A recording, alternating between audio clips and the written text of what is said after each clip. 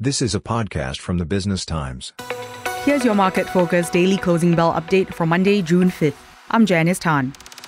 The Straits Times Index opened 1.5% higher, closing up 0.72% at 3,189.01 points.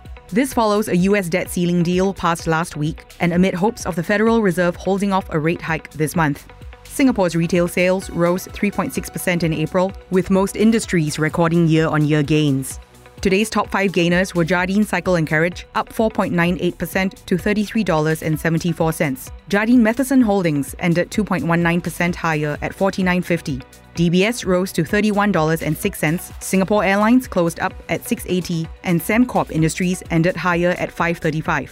The top decliners were Venture Corporation, falling 2.14% to $14.65. Keppel DC REIT closed 2.86% lower at $2.04. From June 19th, the index stock will be replaced by Seatrium on the STI. Frasers Logistics and Commercial Trust fell to 126, Genting Singapore was down at 98 cents, and Mapletree Industrial Trust ended lower at 222.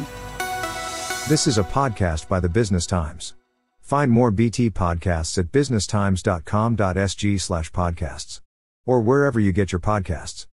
This podcast is meant to provide general information only. SPH Media accepts no liability for loss arising from any reliance on the podcast or use of third parties' products and services. Please consult professional advisors for independent advice.